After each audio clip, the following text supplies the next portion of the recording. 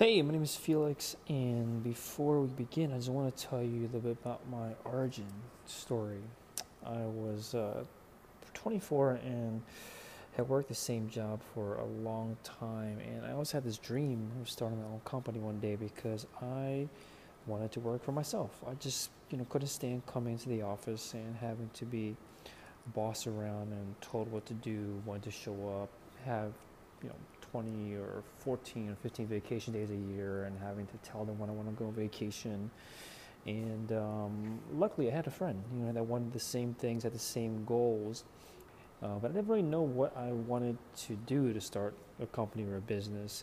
And I think at the time, the social network, the one that talks about Facebook, had just come out, and there was a lot of hype around starting tech companies. So I decided that that was what I was going to do. I was going to learn how to code and create a tech company, create some kind of killer app, and make a bunch of money that way. And also at that same time, there was a lot of hype or starting to come up around coding boot camps. And these are things where you go in for 10 weeks, you spend like 70 hours a week, 7 days a week, studying how to become a developer or software engineer, and then get a job. So I did that. I left my job, spent 2 months doing 2 to 3 months learning to become a software engineer, came back to my same company again and actually worked as a software engineer. And with the friend that I had at the time that was also entrepreneurial, we've always started projects together that would get some traction here and there, make a couple $100. And we always had this kind of dream of me going to become a developer. He would focus on marketing because he was an SEO guy, and then we would all kind of come back together and start a business together. Him doing the marketing, me building the apps. And while I was in the boot camp, he spent his time building projects on his own. I didn't have the time to do it, so he kind of went off on his own. And after I got out of the boot camp, I asked him if he was working on anything new, since he always was. And what he told me made my jaw drop and made me extremely, honestly, upset and jealous. He told me that he was working on a website of his own that made $15,000 to $20,000, and he was doing what I wanted to do. He could quit his day job and stop having to be told what to do, where to go, and be told what to do by someone he hated, a job he hated. And honestly, I felt kind of left behind. I wanted to make my own money too. But beyond that, I just felt like, am I even worthy of this goal? This guy who I grew up with in the same town, went to the same schools, we worked on our projects together, and I definitely studied marketing and entrepreneurship as much or maybe more than he did. And he was doing something that I only could dream of, and I started to think maybe I just wasn't cut out for this. Maybe some people are just, born to be entrepreneurs, and I just wasn't one of them. But as any kind of entrepreneur, I just wasn't going to give up on that goal, that dream. And I would just keep on trying things after thing to see if something would work. And so I decided to use some of my new coding kind of chops to start creating Shopify apps. And Shopify wasn't nearly as popular as it was back then, 5-6 years ago. And the App Store was a perfect place where I could, build an app and charge a small fee and maybe build some money on that and be able to get a full-time living off of it. And what I quickly realized, though, was that it's not enough to just build an app and put it out there in the world and expect to get recurring revenue. Creating the app actually didn't take too much effort. I built some kind of lightweight CRM thing that existed inside Gmail. And when it was launched, that's when things got much harder. Because after launching, it launched to nobody. It was silence. No one was using it. It was a struggle to find anyone to try out my app. And when they did, it had so many bugs that I was spending all my time either fixing the bugs or trying to beg people to try out the app. So I had a marketing problem, I had a software problem, and I just knew this wasn't scalable. I already had a day job. I didn't have the time to kind of balance both of these things. So I knew that if I were to get my app out to a bunch of people, I needed to build some kind of following. No, I didn't have any money spent on ads or anything like that, so I needed to build my own following of people to check out my apps.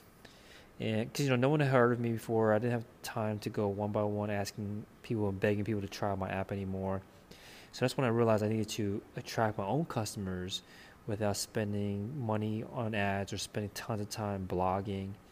And at that time, and still now, I was a huge fan of podcasts.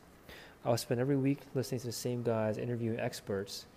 I knew I didn't really have much to say, but I could ask questions. I was genuinely curious, and I started thinking, what if I started my own podcast and create a bunch of super valuable content quickly and without really doing much work myself? Because I'm just there to bring on the guests and ask them questions I was genuinely curious about, and their expertise would be there to create the content essentially for me.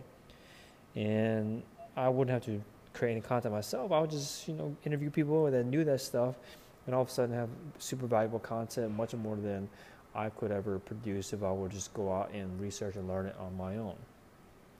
So I started reaching out to Shopify stores to have them come on my podcast and tell their success story.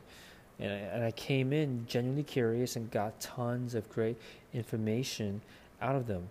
So now the issue that I encountered after that was that I needed to stay consistent. I knew that podcasts, and most podcasts that were started, I think the statistic is like 95% of podcasts don't make it past the fifth episode. And I knew I wasn't going to be one of them, or at least I told myself that, but then I didn't see success right away. So I actually stopped podcasting about 2 months in and took a 2-month break. I think it was like December, like right after Thanksgiving, all the way until like January. I was like, I don't want to do this anymore. I was burnt out. I was editing everything. I was doing show notes. I was like spending like 10 hours on each episode.